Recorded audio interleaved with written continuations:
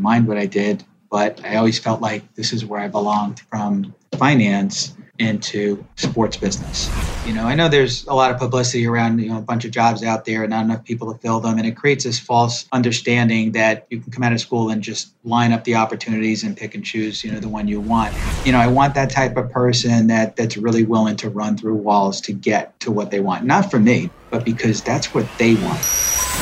This is the Work in Sports Podcast. Here's VP of Content and Engaged Learning at workinsports.com, Brian Clapp. At the end of every year, I go through and chart all of our podcast guests, categorizing them into groups based on career paths. So marketing guests, sales guests, esports, coaching, betting, 22 categories in all. As you can imagine, this activity is beneficial for a multitude of reasons. It lets me see where we are light in our coverage, and it allows me to analyze how diverse we are with our guests. What became apparent at the end of this analysis for 2021 is that we hadn't covered much from the world of sports finance, which is a big miss. Because like it or not, dollars are what make the world go round, and financial acumen, especially as it revolves around sports business, is a skill that will always be in demand. Enter today's guest, Bob Malandro. Bob is the founder and managing partner of Whitecap Sports Group, a sports mergers and acquisitions and advisory firm located in Tampa, Florida. Whitecap has a primary emphasis on sports team ownership transactions. How cool is that? Imagine for a second being really, really wealthy. I know, it's fun to dream, right? And, you're thinking to yourself, you know what? I've got a lot of money. I'd like to own a part of a minor league team or a pro team or an emerging league. Bob and his team help investors vet opportunities to get ownership stakes or outright ownership of sports franchises and then guide them through that entire process from a financial viewpoint. Now, before you go thinking, yeah, I'm not in that league, this isn't really relevant to me, Bob understands the value of finance knowledge in sports and has worked in the industry in a variety of capacities over the last 25 years. His insight and knowledge is beyond compare, but what's most interesting about Bob is that he wants to lead, he wants to share, and he wants to advise the next generation, which is the attitude we look for on this podcast. So buckle up and get ready to learn a lot. Here's Bob Malandro, managing partner of Whitecap Sports Group. Hey, Bob, how are you doing today? Thanks a lot for joining me on the show. Hey, Brian, thanks for having me today. This is really cool because I've been in the industry for a really long time. I've interviewed lots and lots of people in the industry and never in your realm. I didn't even really know this was, it totally makes sense once I read about what you guys do, and it makes complete sense to me, but I just never realized it was much of a thing. So it's fun to get into this conversation, start talking about Whitecap Sports Group. So let's start here. Whitecap is a sports investment banking firm who advises investors on how to get into professional team ownership. You're the managing partner. How did you get here? How did this all happen for you? Yeah, no, happy to share my experience. I didn't quite land here. I was the founder of the company about 6 years ago when I relocated from New York to Tampa. But I think your overall question is, how did I get down this trajectory? And it was, I guess, somewhat unique. Like a lot of people out of school, I worked on Wall Street. I had a background in finance and financial services, did that for a number of years. Had a somewhat of an intersection with sports marketing right around that cliched proverbial midlife part of my career, and ended up working for a sports M&A firm out of the Mid-Atlantic that was their main focus was working in minor league sports, and they did a lot of transactions in minor league baseball, minor league hockey, and the like. And then from there, I bounced to another firm that got involved in larger deals. We intersected with a couple of major league opportunities and some larger capital raises, and then I really got the bug to start my own firm, which I did somewhere around 2015. And we are, as you said, squarely in the business of putting investors into sports-related opportunities, and we've had a really nice ride over the last 5 or 6 years. It's exceeded my wildest expectations. It's really cool to look through your past clients, suite of leagues that you've worked with, Major League Baseball, NHL, NBA, minor league sports franchises, like you mentioned, esports leagues, and even, startup sports leagues, kind of the newer leagues that are developing. Give us some perspective here and a little bit of context. When you're talking about investors, are you talking about, or people that want to take ownership of a team, are you talking about minority stakeholders, somebody wants to get a piece of the pie, get in on the action? Are you talking about full-on ownership, majority, like, this is my baby now? What are we talking about here? Yeah, it really could be either or. To put it in maybe, I guess, the proper perspective, when a lot of people, hear about transactions in our industry, they mostly hear about the largest ones, right? So the New York Mets are being acquired, or right. Denver Broncos are now rumored, obviously, to potentially be acquired by a group led by Peyton Manning. Those are the things that people hear about on a regular basis, and that's why I get asked a lot of times: is there even that much activity? Like, how? Yeah. How do you get involved? There's only like 2 or 3 things that happen an entire year. And that's really, that's misinformation. It is true to an extent in the sense that those are the big deals that get done. But in our industry, there is an underbelly of transactions that is quite enormous. And it covers everything in minor league sports. And it covers, as you alluded to, these small, what we call LP or limited partnership stakes or minority interest stakes in major league teams. And in that last category, business has been booming, across the board for a lot of firms. It seems like you can't read the news at all without hearing about somebody's buying a piece of a team, whether it's an entrepreneur or an athlete or a celebrity. Everybody's kind of getting involved in this, alternative asset class. And it's been a really attractive space that people have been gravitating to. And that's where we play. We're not really scaled like a big investment bank that's going to chase down these $3 billion full acquisitions, although we could and likely do bring investors to those deals. Our sweet spot, as I tell people when I speak with them usually, is, I would say anywhere between $1 million and $500 million, which covers everything in minor league sports and most of these minority equity interest or LP type transactions in major league sports. And I would say, most of these are not made public, so it's hard to say, who's done, what deals in the industry. But I would say we've done as many as any other firm over the last 2 years. We've done quite a few. This is so fascinating. And I play this game all the time with my wife when we say, like, okay, so if we hit the lottery, what are we going to do? And I'm like, I'm buying a minority piece of the Red Sox somehow, right? So now I know who to call. How hard is it from your world to vet and understand who is serious, who is realistic? Because I would think that's a lot of time and effort on your part to get somebody to this transaction point. How does that work, where you really evaluate and understand who's serious, who's genuine, who can follow through, so you're not wasting a lot of time in this process as well? Yeah, it's not an exact science, right? There are times, of course, where you're going to go down a path with somebody and they're going to disengage for one reason or another. Usually it's not because they're not serious. I would say what we do a really good job, and I have a whole staff, and that this is their only job, is to research and vet people that I speak to. So, we vet people to make sure they have the capital. We make sure they have the interest. We make sure that this is suitable for their objectives. Okay. And we also want to make sure that they're a sophisticated enough investor because when you look at sports acquisitions and the way these teams are valued, they don't look like any other industry.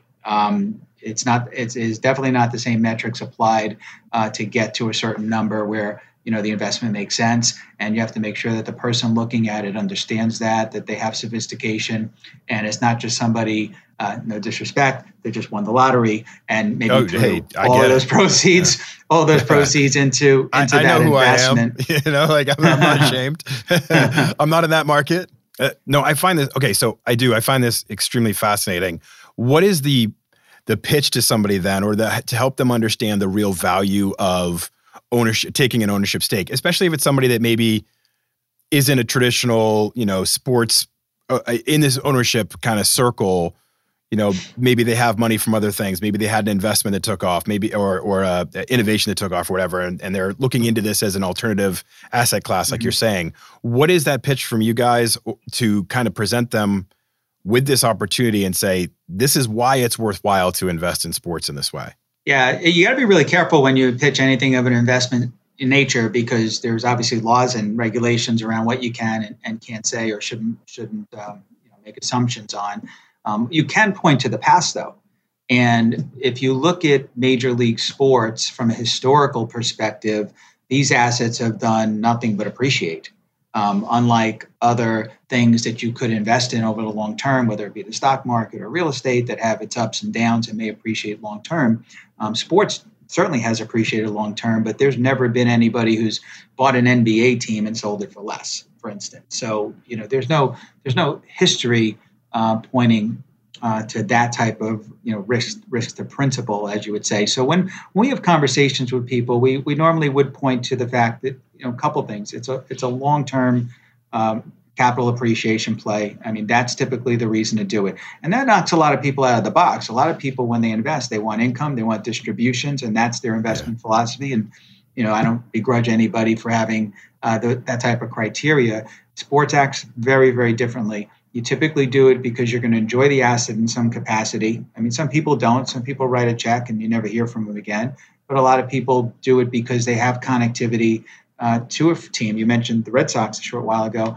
Like, that would be a passion play. But it would also, in all likelihood, make for a good investment if it was to perform as it did in the past, which is why LeBron James is in the Red Sox, or at least in Fenway Sports Group, right. At this time. We're not the same. LeBron and I aren't quite in the same ballpark, so we'll let him have his little stake there. Not yet.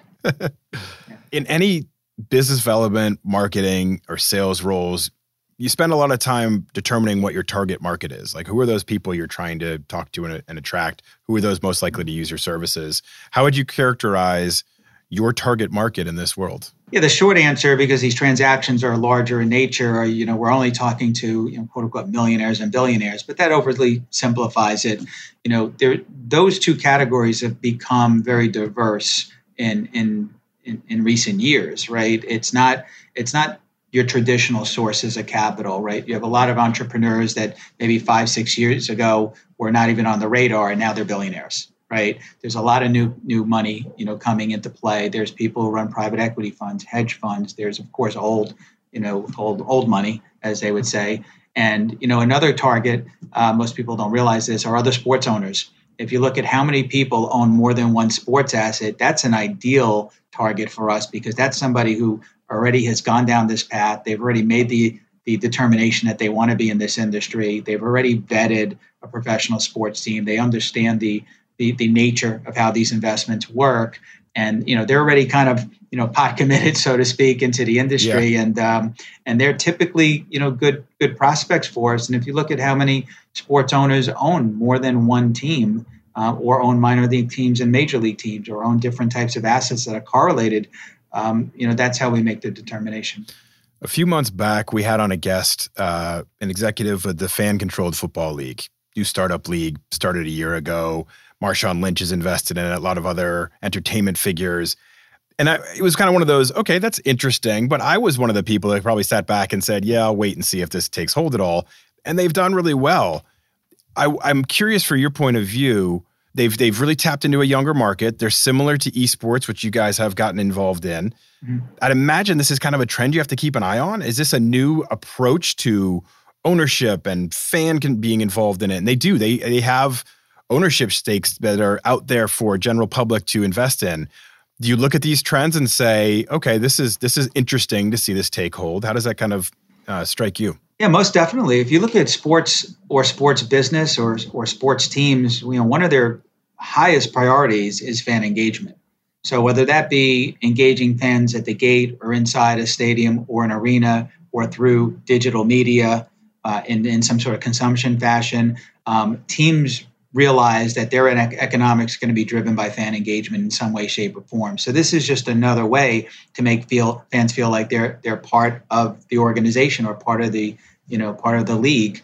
And I think you will see more of that as time goes on. I mean, there's major league teams that have fans as shareholders, and I don't know if that's going to necessarily be kind of a tsunami across the board, but you'll see more and more instances of this pop up. And as new leagues, try to differentiate themselves and try to capture market share, that's another way to do it, is to captivate an audience by engagement. And in some cases it's ownership, as you mentioned. Yeah.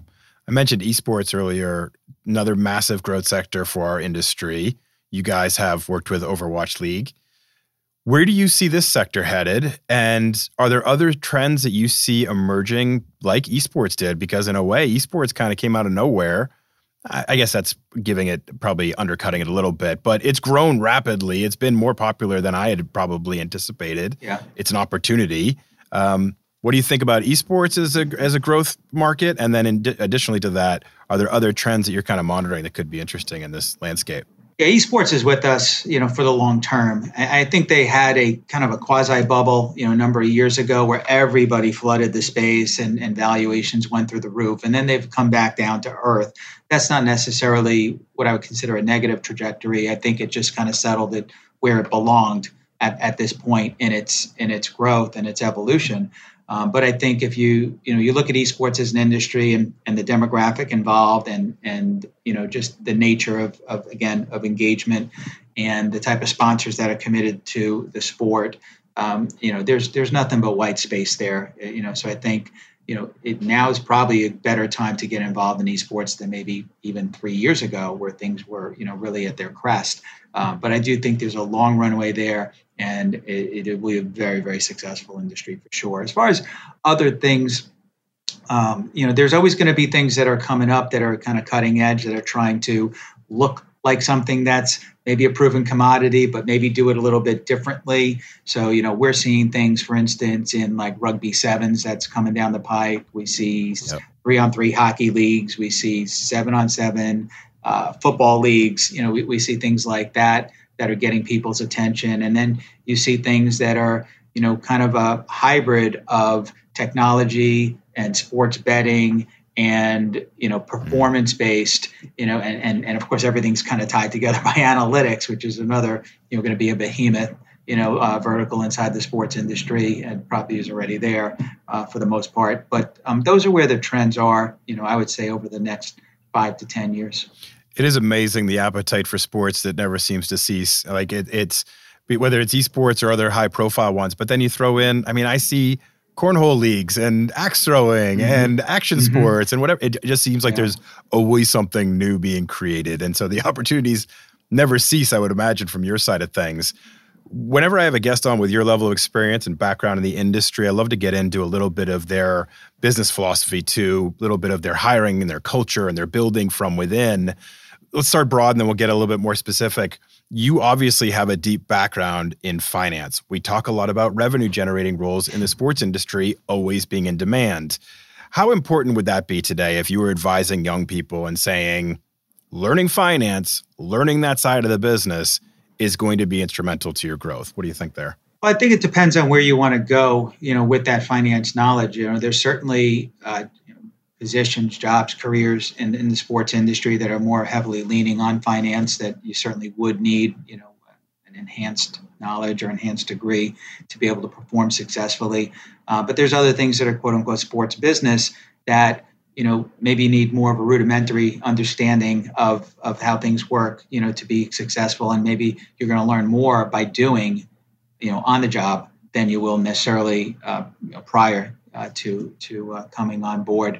I think in our industry specifically, there is this optic, of course, that we do M&A work, we do investment banking, and we do, and obviously those things are very finance oriented. But there's in every organization there are different departments or different silos inside any organization where people can fit in that have different skill sets. So, for instance, we have a research desk.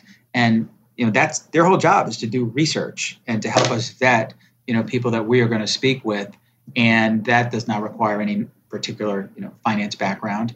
However, we've also had people that have started on a research desk that have gained knowledge of our industry and our processes through that, who have come to me and then subsequently said, what, I'd like to work on the other side of the house, which is the investment banking side. And then, that's a whole nother level where, you have to, these are securities transactions for all intents and purposes. So you have to go through FINRA and you have to go get licensed, number of different exams to, credential yourself as an investment banker or to do private placements, et cetera. So it really depends. The way to answer that question is depends on what role you want to fulfill in an organization. And that's going to more or less determine either what you need to know coming in or what you'll learn on the job. Our industry is going through a lot of changes. I mean, obviously the pandemic has changed things from, fan engagement standpoint, safety protocols and things of that nature. But even broader, I think we've gone through a lot of innovation over the last 10 years. Things have continually changed. The idea of getting into the industry is daunting. What should expectations be for new grads and career changers and people that want to enter the sports industry? Yeah, I think getting into any industry, it's all about differentiation because, I know there's a lot of publicity around, a bunch of jobs out there and not enough people to fill them. And it creates this false, I think, understanding that, you can come out of school and just, line up the opportunities and pick and choose, the one you want. It doesn't really work like that. It's still very much, one-sided in the other direction. These any type of job that's going to give you any type of meaningful involvement in the sports industry, they're scarce, they're few and far between, and employers can and will be very selective in who they choose to have on their team. So I would say what to expect is you're going to expect heavy competition, but I would say what you want to be mindful of is how to differentiate yourself. I'm constantly shocked at how few people will go out of their way to differentiate themselves. It is very obvious, I think, at times how many people, when they're looking for an opportunity, just sling resume after resume after resume. And you can tell from the ones you get that there was no, there was no correlation between, what you're offering and what they're giving you. And so that's why I always feel, and I have counseled people on this in the past, is if you see an opportunity and you want that opportunity, take 5 minutes, take 10 minutes, maybe even take 15 minutes, and have enough knowledge about that company that when you approach them and you're making a case for yourself, you're telling that company what skill sets you have that directly correlate to the needs of the firm and towards the business they're in. And whenever I get a cover letter or any type of overture that does that, I will always give that person a serious look. And in all likelihood, I'll give them an interview if they go out of their way to show me that they know what I do and they are eager to point out, where their skill sets would fit into my company. Usually I just get, an automated resume through, and I get a lot of them. I mean, we'll put up an ad and we get 200 resumes in a day, but we don't really pay much attention to those. I think that's such good advice. And we see people all the time who on their cover letter or on their LinkedIn profile will say, I want a position that follows my passion for X, Y, and Z. And it's like, no. You tell me how you're going to solve my problems at this organization. Mm-hmm. How are you going to fit what we need here? Yep. I'm not hiring you because I want to give you what you want. I mean, yeah, that's great and all, but really, I need somebody who can solve my problems. That's right. Tell me how you can fix those. Yep. Agree. So let's talk about interviews a little bit. It's one of my favorite parts of the hiring process because I think it's that first phase where you really get to understand somebody and get to kind of put them in a position where you get to kind of see how they can handle themselves. It's a hard process. It's time consuming. It's difficult for employers too. I mean, it's a lot of pressure to bring the right person onto your team, but nothing is better than bringing in that right person and watching them flourish. It can really propel your business. When you conduct interviews, what creates good or bad first impressions, and how important is that? How important is that to your process? Cliched as it sounds, I mean, first impressions are very potent. I mean, they go right to the subconscious, and you form an opinion about somebody, whether you feel comfortable with them, whether you have confidence in them, whether you get a good sense as to their level of aptitude and assertiveness just from nonverbal signals as much as everything they may put on a resume or everything they say to you. So, that first impression to me is absolutely critical. And there's plenty of people that, we've not hired as a result of that. So, if you ask me to elaborate, it is, the typical things that I think are not going to be earth shattering, but it's going to be your appearance, right? Because if you don't take the time to look good for an interview, I can't imagine you would take the time to look good when you come to work. And when I say look good, I mean professional, right? So you always want to look professional in an interview. You always want to make eye contact. You always want to be engaging. So I meant to mention this last question you asked about, when somebody puts forth an effort to be noticed. I once had a job that I really wanted a number of years ago, and the person who was at the helm of that company had recently written a book. I say recently, within the last year. So it wasn't a bestseller or anything like that, but it was kind of a very niche book for that industry. So I went out This is before, you can buy these things on Amazon. And I went out, I went to Barnes and Noble, I bought the book, I read the book. Yep. And then when I reached out to that company, I cited, what I learned from the book and how I felt, those values align with mine. And I got the job. So I'm not saying I don't have any books for people to read, but I'm saying like that's an example of going that extra mile to differentiate yourself and show, that this matters to you and that you are willing to go. If I'm willing to go the extra mile in an interview, then it's fair to assume that I would do it in my day-to-day activities. It's such great advice. I remember having Brian Killingsworth, who's the CMO of the Vegas Golden Knights, on the show, and we were talking about his hiring process. And he said one time he had somebody apply for a job and included their pitch research document on why Vegas should invest in an esports team.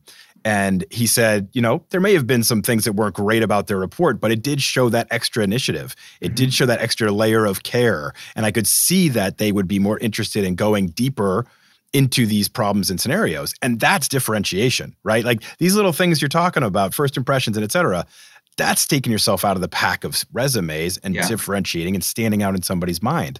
Yeah. And it doesn't always have to be a research report, but it can be just those little things, reading the book, being involved in the process, and really can elevate you in the whole conversation. Yeah, and it's just the little things. I think some of that has devolved over the last 10 or 20 years. Just simple social skills and comfort. Talking to a stranger, so to speak, right? That's not something that people are very comfortable doing now, but it is essential. In my business, we talk to strangers all the time. So, you have to be able to do that. You have to be comfortable. We're not a cold calling organization, but somebody still has to be comfortable on a phone. Somebody has to be comfortable like this on let's say, a Zoom. Certainly in person, because we want people comfortable networking or going to industry events and being able to articulate what the firm does and what they do. In a professional way. So these are kind of the skills that don't necessarily fall on a resume, but you can pick up, I think, early on in a conversation whether somebody's comfortable in those types of situations. I think there's far too many people, I think, due to technology and just cultural, the way we're set up culturally, that would rather just kind of be in a cubicle with their laptop and not have to get up or be home and not have to get up all day. And maybe there's probably plenty of industries where that fits perfectly fine, with the requirements of those jobs. But, in our work, we're in a very engaging type of industry, and you have to be good at those things. Are there certain benchmark skills or qualities or attributes you look for, like a certain bar that certain people need to hit to work as part of to Whitecap? Are there certain things that are like, you look at it culturally, you look at it in mission statement or whatever, and you say, this is what we need out of people coming to work at our organization? Yeah, what I want is, I'll tell you this. This is a wish list of mine, but I would say it's not something that's prevalent. So I'm always looking for this, and then sometimes I get it. But I'm always looking. It's going to kind of maybe not come off the way I mean it, but I'm always looking for somebody like myself. Like I'm looking for somebody, when I look back on my own trajectory, my own career aspirations and the jobs I've held along the way and how I've built up my career, I've always been the type of person that would come in early, would stay late, not because I have to, because I want to succeed. I want to be better than the person next to me. I'm very highly competitive. If there's a contest at a company, I'm going to win it. I'll start playing mind games. Before the contest even begins. And, so I'm hyper competitive like that. And, I want that type of person that's really willing to run through walls to get to what they want. Not for me, not to make me money and to make my company money, but because that's what they want for themselves.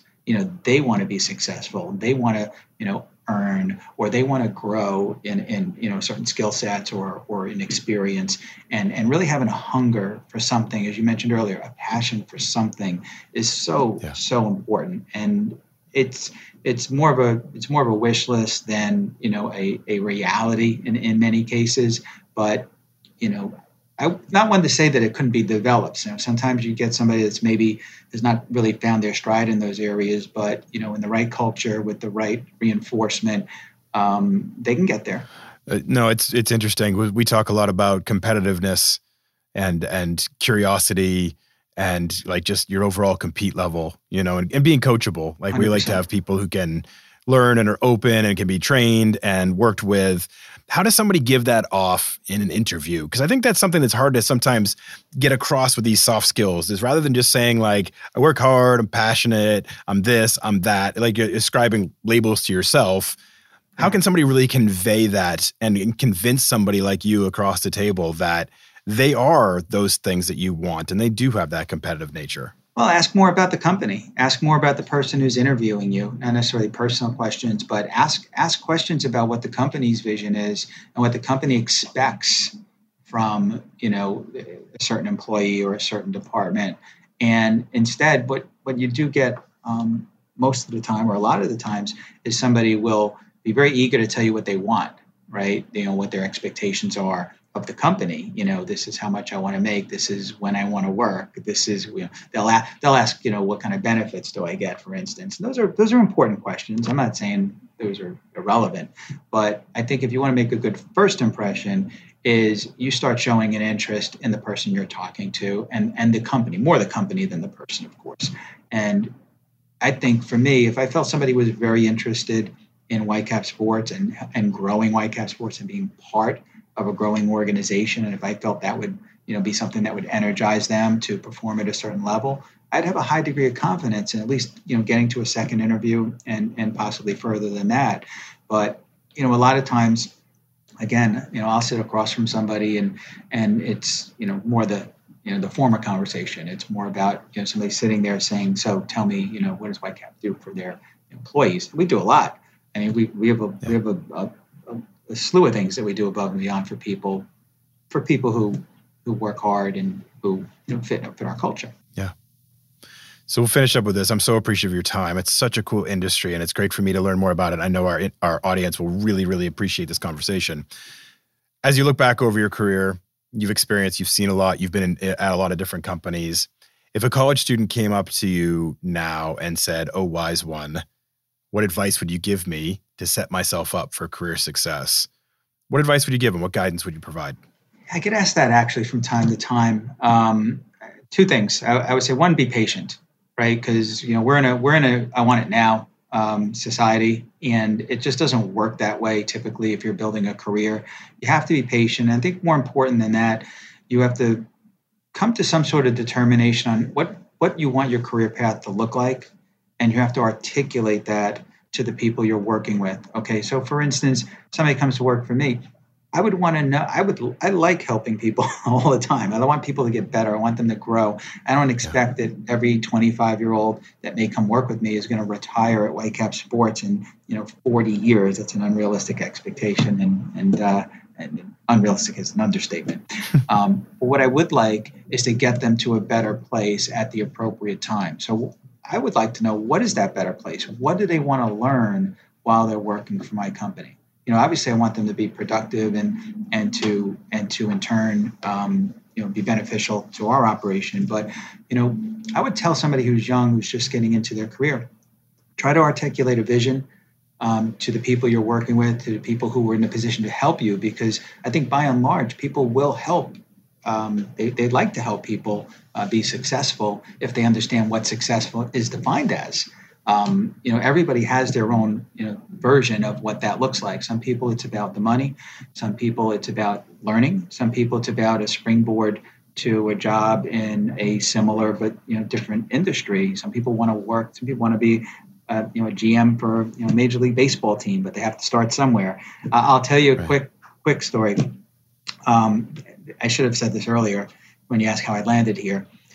The way I ended up in this industry, and there is a direct correlation to it, is another time I was in a bookstore. I spent a lot of time at bookstores before. So do I. I love bookstores. Before, you can buy them on Amazon and get them delivered the next day. And I see this book on a shelf, and it's called Working at the Ballpark. And I still have it. Okay. It's on a shelf in our lobby. And it was a book, and every chapter was somebody who worked in sports in a different capacity. One person was a groundskeeper. One person was a radio announcer. One person was a team executive. It just ran the gamut of all these different things. But the common denominator, of course, were they were all just thrilled to be working in sports and to be doing what they wanted to do. And that was the direct impetus for me to get from finance into sports business. Because at that point, I didn't mind what I did, but I always felt like this is where I belonged. And that was kind of the catalyst, was reading some of these stories and getting a sense that, there's a whole wide world out there of opportunities in the sports industry. And they don't all look the same. They don't have to be that narrow in your scope, but you can get to anywhere if you start somewhere. It's so true.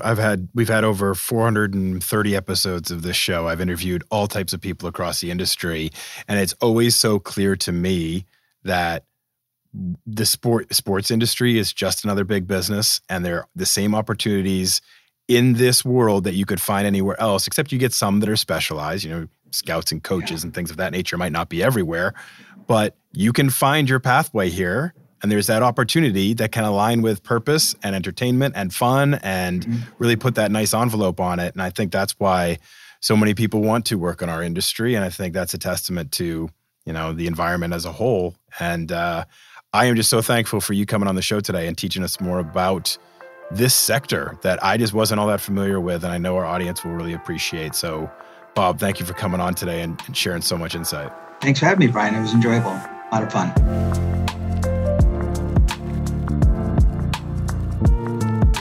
Thank you to Bob for coming on the show. Again, this is an area that I haven't covered a lot myself, and maybe that is my own fears coming to the forefront here. I mean, sports finance isn't exactly my expertise, so maybe I shied away from it subconsciously. But getting into this conversation with Bob and really getting him to explore some of the nuance of the field and some of the things he looks for when hiring and developing people within this, really interesting stuff. So I'm glad that we broached it and got into it today. Thank you for listening, everybody. Please remember to rate, review, and subscribe wherever you listen. It's so important to continue growing into 2022, which is what our goal is. Growth, growth, growth. So share with your friends and keep listening. I appreciate every single one of you.